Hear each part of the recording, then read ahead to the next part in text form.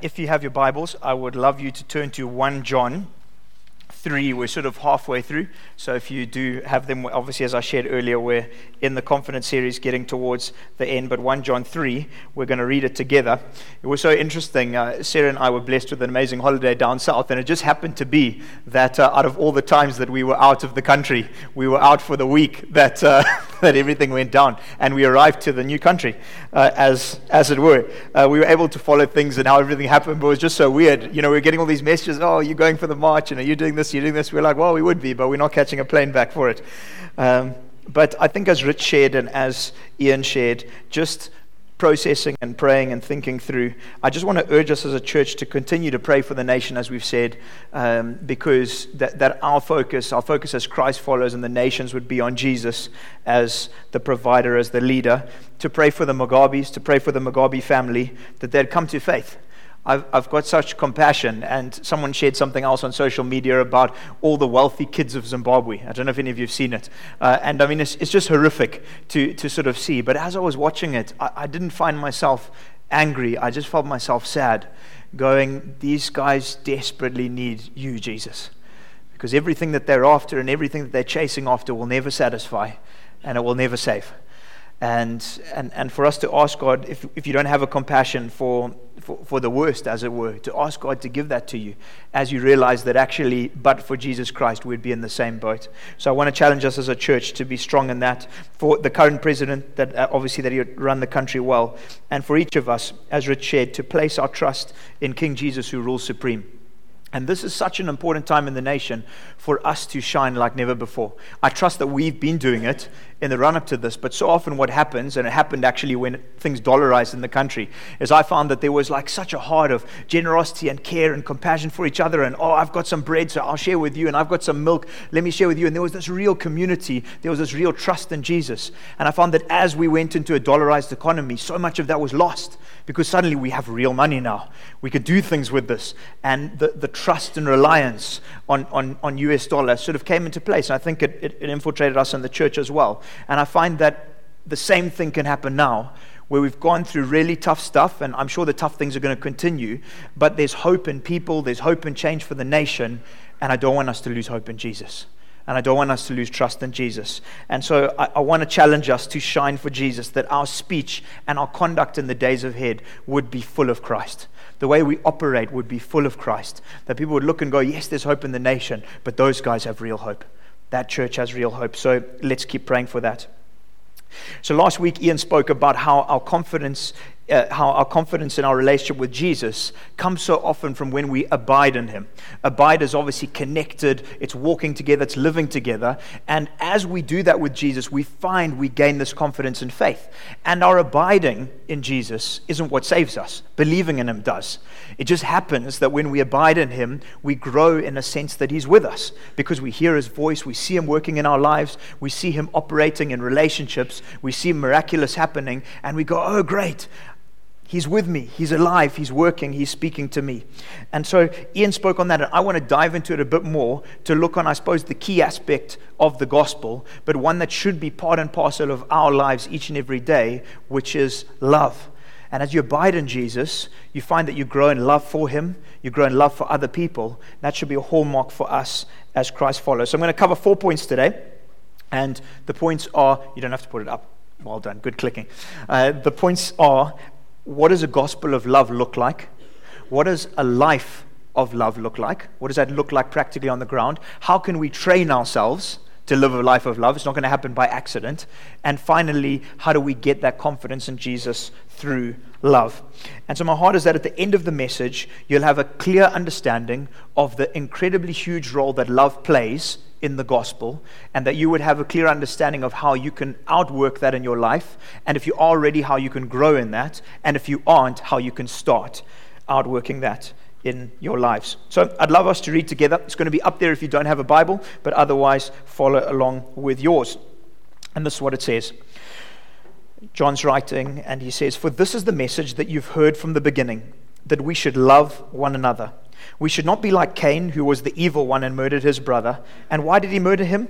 Because his own deeds were evil and his brothers were righteous. Do not be surprised, brothers, that the world hates you. We know that we've passed out of death into life because we love the brothers. Whoever does not love abides in death. Everyone who hates his brother is a murderer, and you know that no murderer has eternal life abiding in him. By this we know love, that he, Jesus, laid down his life for us, and we ought to lay down our lives for the brothers. If anyone has the world's goods and sees his brother in need, yet closes his heart against him, how does God's love abide in him? Little children, let us not love in word or talk, but in deed and in truth. By this we shall know that we're of the truth and reassure our hearts before him, before God. For whenever our heart condemns us, God is greater than our heart, and he knows everything. Beloved, if our heart does not condemn us, we have confidence before God. Whatever we ask, we receive from him, because we keep his commandments and do what pleases him.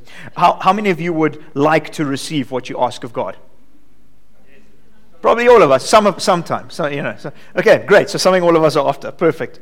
And this is his commandment, that we believe in the name of his Son, Jesus Christ, and love one another just as he commanded us. Whoever keeps his commands abides in God, and God in him. By this we know he abides in us, by the Spirit whom he has given us. So as we look at the gospel of love, first point, love is costly. There's no way to get around it. You can't love without there being a cost. And it involves action. It can't be just words. It's words, yes, but that has to be followed by action. It continues to work when feelings aren't there, because love isn't based on feelings. Love is based on decision. It places someone else's needs above our own. God is love, and so we need to gain an understanding of what love truly means from him. That's where we would get the understanding. There's many different things thrown out around in movies and media. Most of it would be feelings rather than love. But love, where we get it from, let's dive into the Bible to find that out. And John writes this at the beginning. He's trying to get it across. And John writes in circles, as we've seen. He doesn't write his letters in logical thought. You'll see through the series that he keeps coming back to the same point. He does it in a circular motion to continue to drive it into our hearts. Right at the beginning, look at what he says. For this is the message that you've heard from the beginning, that we should love one another. And we're not exactly sure exactly what he's referring to, but I would probably put it out there that he's referring to when everyone was around and listening to Jesus, and himself as well, when the Pharisees or them asked, well, what's this really about? What's the most important thing in the world? And Mark 12 looks at this. It's going to be up there as well, I think, if you jump to the next one. Mark 12, this is what it says. One of the scribes came up, one of the leaders, the Pharisees. He heard people disputing with one another, and seeing that Jesus, he answered them well, asked, which commandments is the most important of all? Jesus, of everything you've taught, of all of the Old Testament, of all of the Bible, what is most important to us? And Jesus answered, the most important is, Hear, O Israel, the Lord our God, the Lord is one. And you shall love the Lord your God with all your heart, and with all your soul, and with all your mind, and with all your strength. So God's saying, actually, right at the beginning, love. He demonstrated love. We'll see that in a bit. But love needs to be key. And the second is, you shall love your neighbor as yourself. There is no other commandment greater than these. And I would say that when Paul's looking at it, he's going, guys, this is the message you heard from the beginning. This is what you heard. You heard that most importantly, we love Jesus. Next, we love others. And that's why he says that we should love one another. He follows on that we should love one another. So that's fine. It's fair that he says we should love one another. But what's the motivation? It's fine to say, love God. That's what you should do. It's fine to say, love other people. That's what you should do. But what's the motivation? Because the bottom line is it's going to be really difficult to love someone we don't like. It's going to be really difficult to love a God we don't trust. So what's the motivation behind it? He answers it further down in the passage, and I'll jump to it in verse 16. That's what he says. By this we know love. By this we understand love. By this we see love. This is how we know it. That he, Jesus, laid down his life for us. And we ought to lay down our lives for the brothers. So he's saying we should love, but I'm not just telling you to do it. I've demonstrated it to you first. I've showed you what love looks like, and it was on the cross. I've demonstrated it to you. I've come into your world. I've given up what I had. And we had a great talk in the office today, and we're going to get the story out to you probably on social media that Nicola had been reading, talking about what was it actually like for the King of the universe, we read in Philippians, he humbled himself. What was it actually like for the Creator to step into our world? To be born in a stable, but imagine this Creator, and she tells the story. Imagine this Creator like with blurred eyes, trying to pick up the face of his mother, as a baby and a toddler. What was it like for the King of the universe to humble himself to that level? It was love. It was a desperation to see the relationship restored that had been broken by sin. And so God demonstrated to us, he's shown us love, and that's why we should love other people. That's the order. We first see his love, we see what he's done for us on the cross, and then, as a result, we love others. And if you haven't been taught a gospel of love, you haven't been taught the real gospel. People are told you just need to believe, and you need to go to church, and you need to read your Bible, and you need to do this, with no love evident in it. You haven't heard the real gospel. Because the gospel we know is a gospel of love. It's a God of love. So once we know that we should love others, we need to explore what that actually looks like practically. It's fine to read it in the Bible. It's fine to go, oh, love people. But what does that actually look like? Because I want us to be people, I want us to be a church who practice what we preach, as it were, who live out what we hear. And that brings us to the second point, a life of love. So John now jumps into talking about Cain and Abel. Look at what he says. So in verse 12, he says, we shouldn't be like Cain, who was of the evil one and murdered his brother. And why did he murder him? Because his own deeds were evil and his brother's righteous. Do not be surprised, brothers, that the world hates you. We know that we've passed out of death into life because we love the brothers. Whoever does not love abides in death. Everyone who hates his brother is a murderer, and you know that no murderer has eternal life abiding in him. So John explains an Old Testament story. Many of you may know the story, but if you don't, it's very early on in Genesis. And Cain and Abel were sons of Adam and Eve, the first created ones. And they were sons, and they got to work in the fields and those sorts of things, looking after animals. And what happened is that Abel had this heart that just wanted to give God everything. Abel was sold out for Jesus. And what he would do is, when it came time to give offerings, which they did to please God in the past, now Jesus is our one final offering. But when it came to it, he would give the best of what he had. So he would check out the animals and he would look at it and be like, that is my prize animal, but Jesus is worth more than that. And so I want to give that over to Jesus. So that's my prize crop, and I want to give it over to Jesus. And what Cain would do is Cain would give offerings to God, but it was just something random. I sort of imagine Cain looking over and going, well, that's a bit of a scrawny sheep. Or that little maize plot is really not looking good. Okay, God, I'm going to give that to you. Here, God, here's my offering. And so he was giving an offering, but his heart was dead. There was no heart of love towards God. And what ended up happening in the story, as we've just read there, but Cain got so infuriated by the fact that God was pleased with Abel, that God saw Abel's life, that God saw Abel's heart for him, that Cain went on and killed him. Because of this infuriation within him that he wasn't accepted by God and that Abel was. And then John does something interesting, is that he links this story to us today as Christ followers. So he says, yes, that was one story, but let's go into the heart. Let's look at what Cain was dealing with. Let's relate that to ourselves as Christ followers, because we're supposed to be the new Abels, right? We're supposed to be the ones who are sold out for Jesus. And he's talking about those are the ones, Abel-type characters are the ones who love Jesus, and the other ones are walking in darkness, who are like Cain. Abel brings the best, and Cain brings the standard. John explains that people effectively who are lukewarm in the faith or who don't love the Lord at all are going to find you strange. They are going to find you different. Look at what he says over here, where he says, do not be surprised, brothers, that the world hates you. Cain hated Abel. Abel was sold for Jesus. He says, don't be surprised. And so I want to challenge us as a church to not be surprised. Don't be surprised when things get tough as a Christ follower. Don't be surprised when you get shunned for your faith. Don't be surprised if people, even Christ followers, find you too passionate about Jesus. Happens as well. People look on and be like, that person is a bit too excited about God. They're a little bit crazy. Christ followers saying that. Don't be surprised if people think of you strange when you're sold out for Jesus. I was in Form 2 at St. John's. I was there one day. I didn't bail out. And for some reason, there was a prefect who just decided he hated me. I sort of think it was because he was incredibly anti-God, but he hated me, and honestly, I had done nothing. In fact, I hadn't even had interactions with him that would lead him to hate me. But it got to such an extent that, for those of you who've been in private school or if you've gone to watch it, when you have the big rugby games, particularly if it's like a Peterhouse St. John's or if it's a St. John's Prince Edward, we were at St. John's Prince Edward at Prince Edward, so it's the entire school. And I loved rugby. All I wanted to do was watch rugby, so I was the one cheering and supporting. I was like up at the front doing this. And this prefect singled me out in front of the entire school. Robert, stand up. Why don't you even care about your school? Why don't you care about rugby? In front of the entire school. So 500 whatever people. And then I was punished for like the next 4 weeks after that. But I honestly had done absolutely nothing. I hadn't interacted with him and I was sold out for it. And he did this again and again through my Form 2 year. And it was amazing to me because it was such a story of light coming against darkness. It was such a story of someone infuriated with me, as him as a prefect and me as a Form 2, who honestly tried to do things well at school, and infuriated, and the only thing I can come down to is a clash of kingdoms.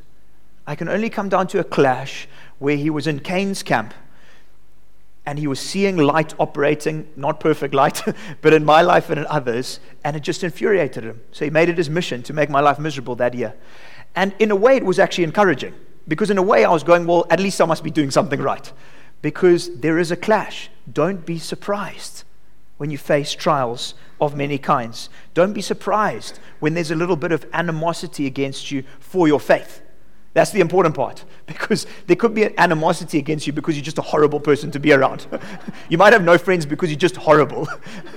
But if you love Jesus and you love people and you're hanging out with people and you're getting a bit shunned, then maybe you can go, this is a bit of a spiritual battle. But don't suddenly read it and be like, I have no friends, or those people don't like me, but it's because you're just nasty. That's not what the story is about. The story is about when you're sold out for Jesus and living for him.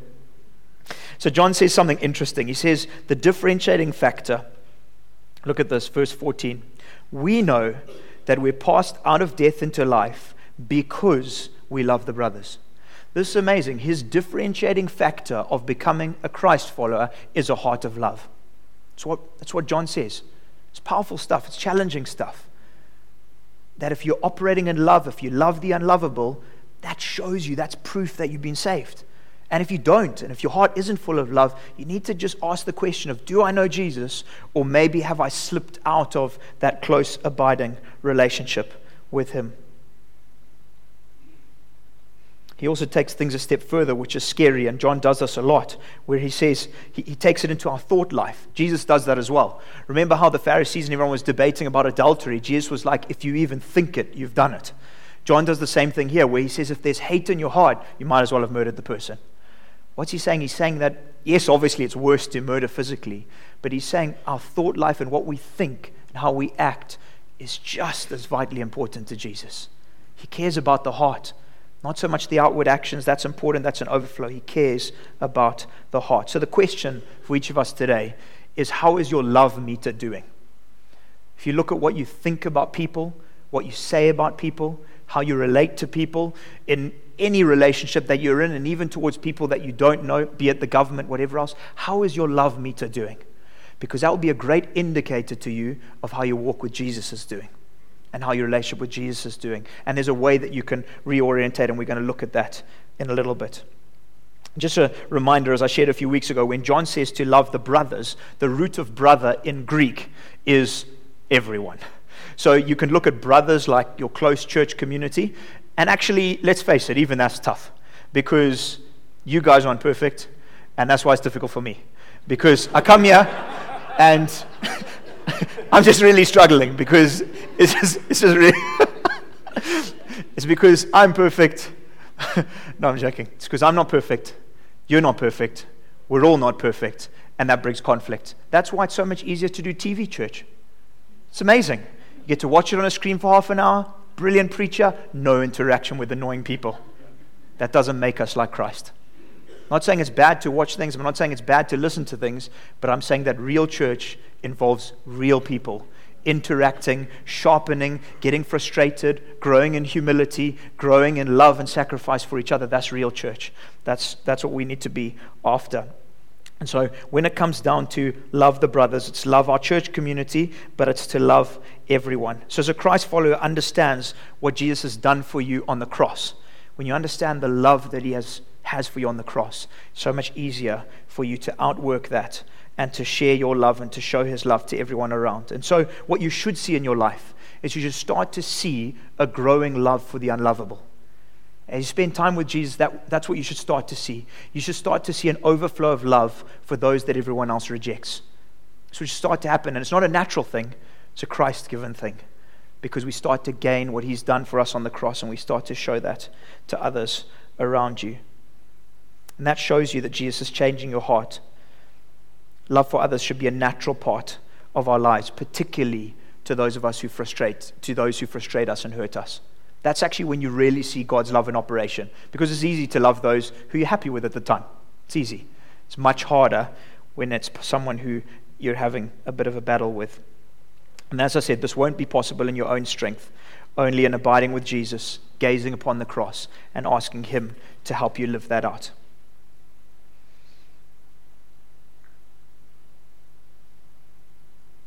Yeah, and so I truly do. I know we shared at the beginning, but I honestly pray for Robert Mugabe. I pray for grace. For his wife, Grace. And for grace for him.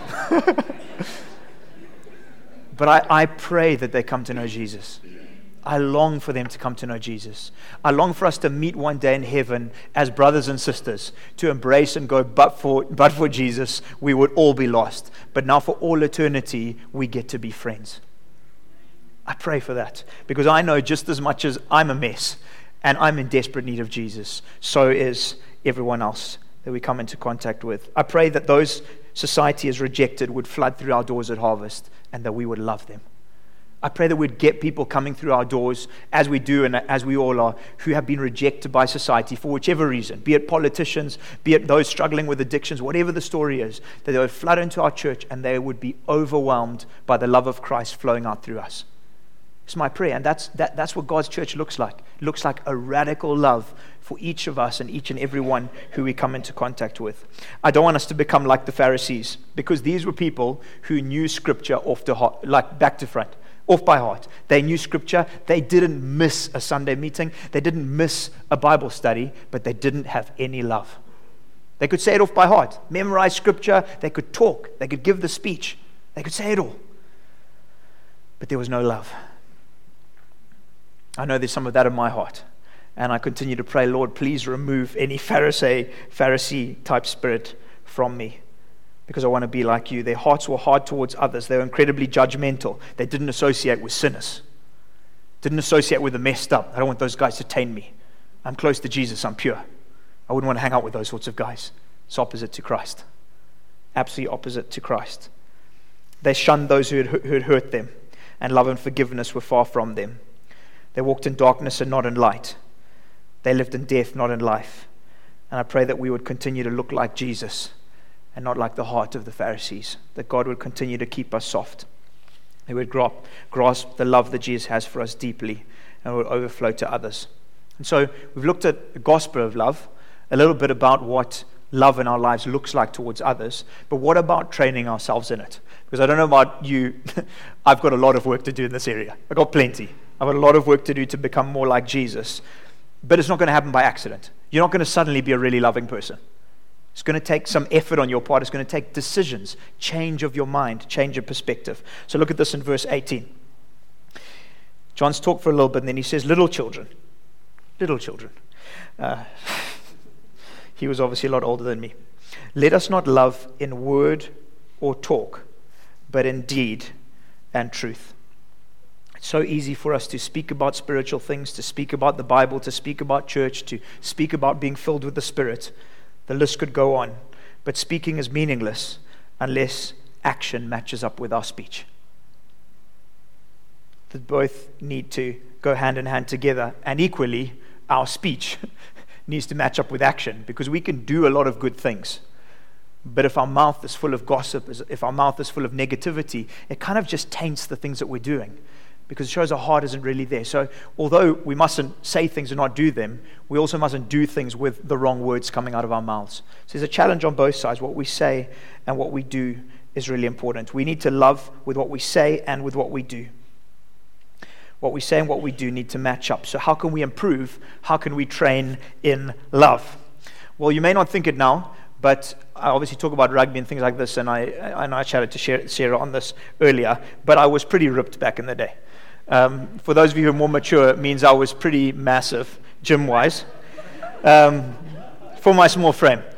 So I had to spend a lot longer in front of the mirror than others, and it was more to work out how I could, get my body even better before Jesus. So, you obviously some people just look and they're like, oh, I don't like what I see. But I had to look and be like, okay, so let's see how I can improve it. It's already pretty amazing, but how can I improve the Lord's body? Teenagers are terrible, and men as well, because they'll look in front of the mirror and everything else, and they're checking it out, and they're like, it's all for Jesus. I'm getting myself healthy. I'm getting myself fit. And you're like, but then you can do the gym without the mirrors. No, but it's important. I need to make sure my form is correct. So be correct in front of the mirror. But it's all just a way to look at your body, really. So I'm not knocking gym or fitness. In fact, it's brilliant, and I need to get back into it. And that's why it's great that we've got people like Kate Lawton heading up Body and Soul, and other gym people and things like that. We need to be doing it. And I've been challenged on it, because the bottom line is that if we aren't healthy, we're not going to be as effective for Jesus as we could be. So being healthy, eating right, those sorts of things, they're important. They are important to us as Christ followers, but you can take it to extremes, as some of us teenagers probably did in the past. So why do I talk about gym when it comes to training? Well, there's such a huge lesson for us to learn in training ourselves for a life of love, using the analogy of normal sort of gym or workout training. Huge lesson. And the first step is actually just thinking about doing gym, right? So for some of us, we just never think about it. Now you've got some serious problems if you never think about it. Now what you need to do is you've got to just change your perspective to go, gym is actually a good thing for me. Eating healthy is actually a good thing for me. You've just got to change your mind. So that's the first step, change your perspective. For some of you, love for people is not even on the radar. Well, if you're calling yourself a Christ follower, you need to get to the truth of Scripture and say, well, then I'm out of line with Scripture because I need to love people. So you need to change your mind to go, loving people is important. That's just a change of perspective. But for a lot of us, we know that gym or being healthy is a good idea. But when you drive past KFC and you think about what you could order there, just gym goes out the window. At least it does for me. But whatever it is, we think about it, but it's a lot harder to act on it. It's a lot harder to act on it. And so you go through that process in gym. I think I should be going to Body and Soul. I think I should be going to gym. But it's just thoughts. We don't actually ever get to going. But it's good that we're thinking about it. That's more progress than not thinking about it. And so we need to train ourselves in a life of love to think about loving people, to think about it, to let that go through our hearts and our minds. So that's the first step. We think about it. We know God's love for us. We know we should have a love for others. But sometimes we struggle to make the decision to start loving people, to start training. And it's not going to happen by accident. We need to start. So we move from thinking about gym to actually attending. And the second step is when you actually start. And this is when you might feel a little bit awkward or uncomfortable. Now, I haven't done aerobics before. It's not really very manly. For guys who do aerobics, sorry guys. No, I'm joking. It's very good. I actually did. I've done it a few times with Kate, but it was a bit painful, so I stopped. And then, I've done it some other times. Yeah. So that's why I stopped. I let the real men do it. But in aerobics class, when you're just joining, it's a little bit awkward when you're like 5 steps behind everyone else. You're like the awkward person at the back, and everyone's like perfect timing. And it's even worse if when you arrive, the person's like, oh, here's a spot for you in the front. And then there's everyone who knows it off by heart. You're at the front and everyone else is there, and you have no clue what you're doing. And people are moving right, and then you're moving left, and you hit the person on the side, and then they're trying to do some sort of activity, and you just look really, really awkward. The same as gym and you're wanting to do sort of bodybuilding, and either you go there and these guys pumping some serious bench press, and you go there with like two little dweeby things on the side. You're pretending that you're not straining, but you're really dying. And the other people look at you and go, has this guy ever done gym? Does he know what he's doing? Or you just have no idea really what you're doing, and there's these machines in the gym, and you put in the peg, and you're trying to work it out, and you just don't really have a clue. It's a bit awkward. It feels a bit strange, and it just doesn't feel like it fits. The same thing's going to happen when you start to really love people as a Christian. It's going to feel a bit uncomfortable. It's going to feel a bit strange. It's going to feel a bit awkward. Maybe, but look at that person. They just know how to love. They just, without even trying, they're able to love people. I didn't even think about that. How did they do that? And it's just a bit awkward. It's a bit strange. It's a bit, but why should I love that person who's been so nasty to me? Or why should I care about that person who's never cared about me? It's awkward. It's strange. It's a bit weird. But we need to push through it because we know that God's called us to do it. We know it's important, and so we make a start. It may be awkward, but we make a start, and we sort of fumble around, but we start to improve. And that brings us on to the next step. The next bit is when you actually start to get used to it. You start to get used to this, and actually you start to want to do it. So you've got through the pain, and you've got through it's always for guys, it's probably the same for ladies, but it's always the second day after gym. The first day you feel stiff, the second day is way more terrible if you've never done it before. But you start to get through that, and actually you don't feel as stiff, and your muscles sort of feel used to it. And if you go through a day where you don't do gym, you sort of feel a bit strange. You kind of miss it. It's like, but I'd actually quite like to be there, and you're on holiday, and you're sort of thinking, I know I'm resting on holiday, but I'd like to go for a run because I want to keep fit. It's part of who I am. It's becoming part of who I am. And as you start to live out a loving lifestyle, you start to live like Christ, do you know what you'll find? You start to enjoy it. You start to thrive on it. You can't wait for opportunities to demonstrate God's love to people. And even when you get shunned for it, you don't see it as, I'm never going to do this again. You're like, it's okay, Lord, there's a bit of battle, but I just want to love. I want to get stuck in. And you start to notice people to love without trying. You don't have to look around. People just jump out to you from different places, in a shopping center, at church, someone a bit left out, someone to pray for, and it starts to become part of your life as you abide in Christ. It becomes part of who you are. It's the gym training. Then the final place that you get to is really a place where it's just automatic in your lifestyle, where you've been doing it for many years, and you've been involved in gym, and you've developed a healthy lifestyle, and it's just part of who you are. It's part of who you are naturally. That's the place we want to get to. We want to get to the place where loving Jesus and loving others is just a natural part of who we are. It's just an overflow of us abiding with Him. It's an overflow of our relationship with Jesus, and it just comes out of us naturally. As you continue to abide in Christ, allow Him to change your perspective. Make the commitment to love Him and others. You'll start to see that your life changes in a drastic way.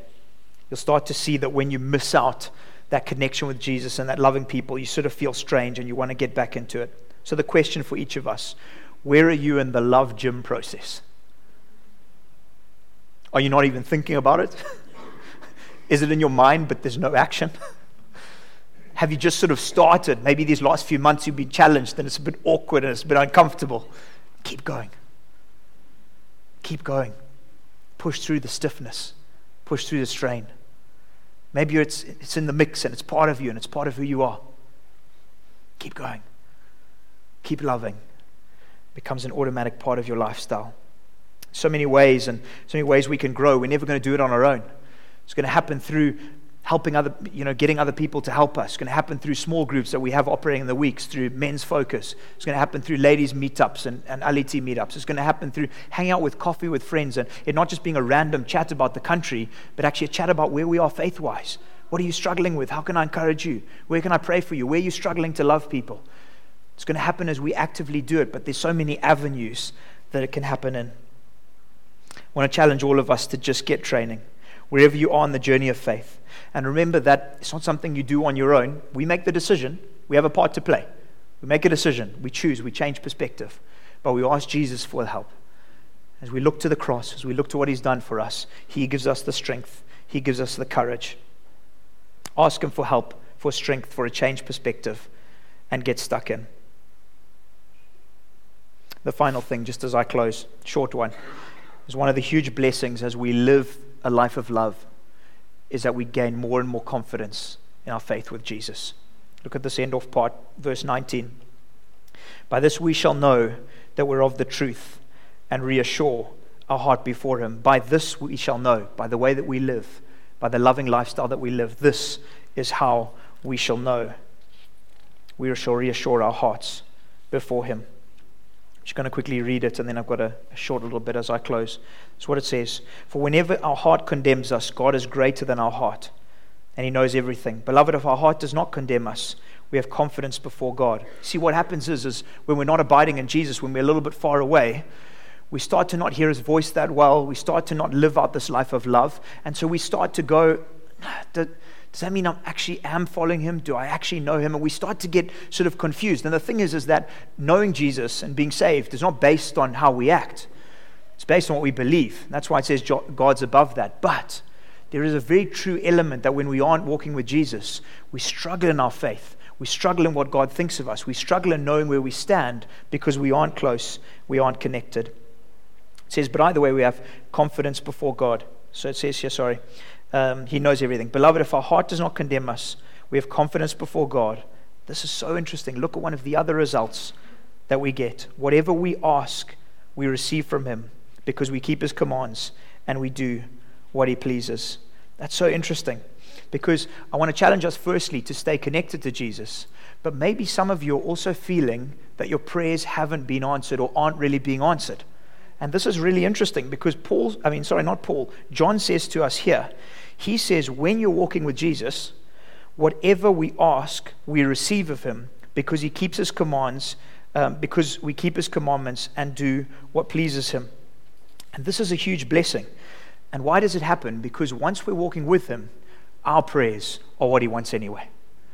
And maybe some of you at Harvest have been struggling because maybe you've had a number of prayers not answered. Maybe you're feeling God doesn't really listen when you pray. My challenge to you is to see how are you doing in the area of receiving his love and loving other people. Because as you have that, your prayers will line up with God's. Could be a number of reasons that your prayers aren't being answered. Maybe it's because God's building your patience. Maybe you're in a spiritual battle and it's a bit of a warfare with the enemy. Or it could be that you're praying for things that are not God's heart. For example, if you're praying, Lord, please give me an easy life free from trouble, it's never going to be answered. Why? Because Jesus says, in this world, you will have trouble. Things are going to be tough. So if you're sitting there going, but Lord, come on, things are not getting easier. I need an easy life. It's probably not going to happen because Jesus says it isn't going to happen.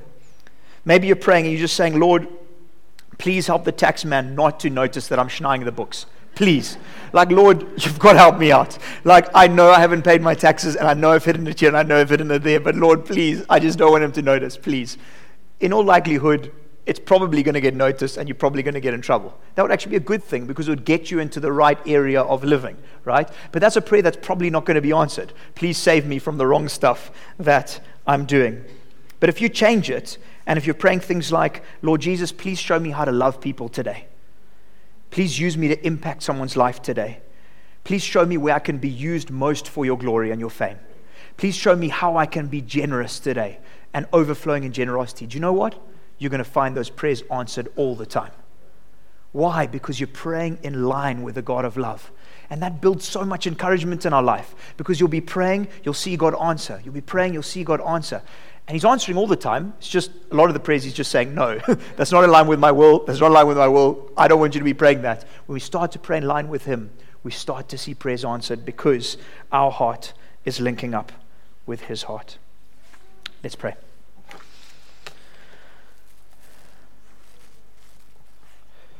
Lord Jesus, it's such a big topic and it's an easy topic to talk about, but it's a harder topic to live out.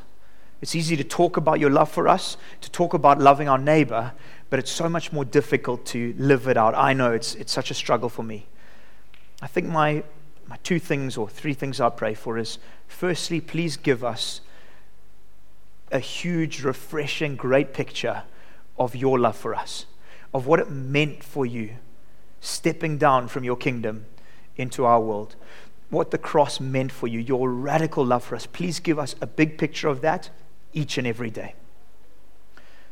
Next, Lord, with your help, please give us a radical love for people. For all people, Jesus.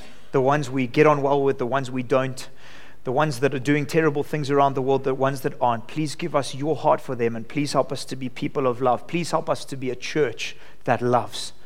Please help when people talk about harvest. Lord, we're so desperate for them to say, oh my goodness, that church can love like you've never seen before. Please do that in our hearts.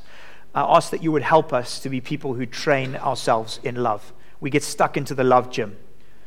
For you, just as you're sitting and as we're praying, you'll know where you are in the journey, whether you're thinking about love at all or not, whether it's just a thought and no action, whether it's an action but it's uncomfortable, whether it's part of your life but you're wanting it to be more part of your life. Lord Jesus, wherever we are in the journey as a church, as people, I ask that we would, with your help, grow in this area. And finally, Lord, I want to thank you that as we start to abide in you, as we start to understand your love for us and live it out, we're going to start to see incredible prayers answered. Because we'll be praying for things that you care about, that it's a joy for you to answer, that are part of your will, that are part of your plan, that are part of your purpose. That we'll start to see increased testimony after testimony of amazing prayers answered, of miraculous prayers answered as we step out in love for you. In your name we pray. Amen.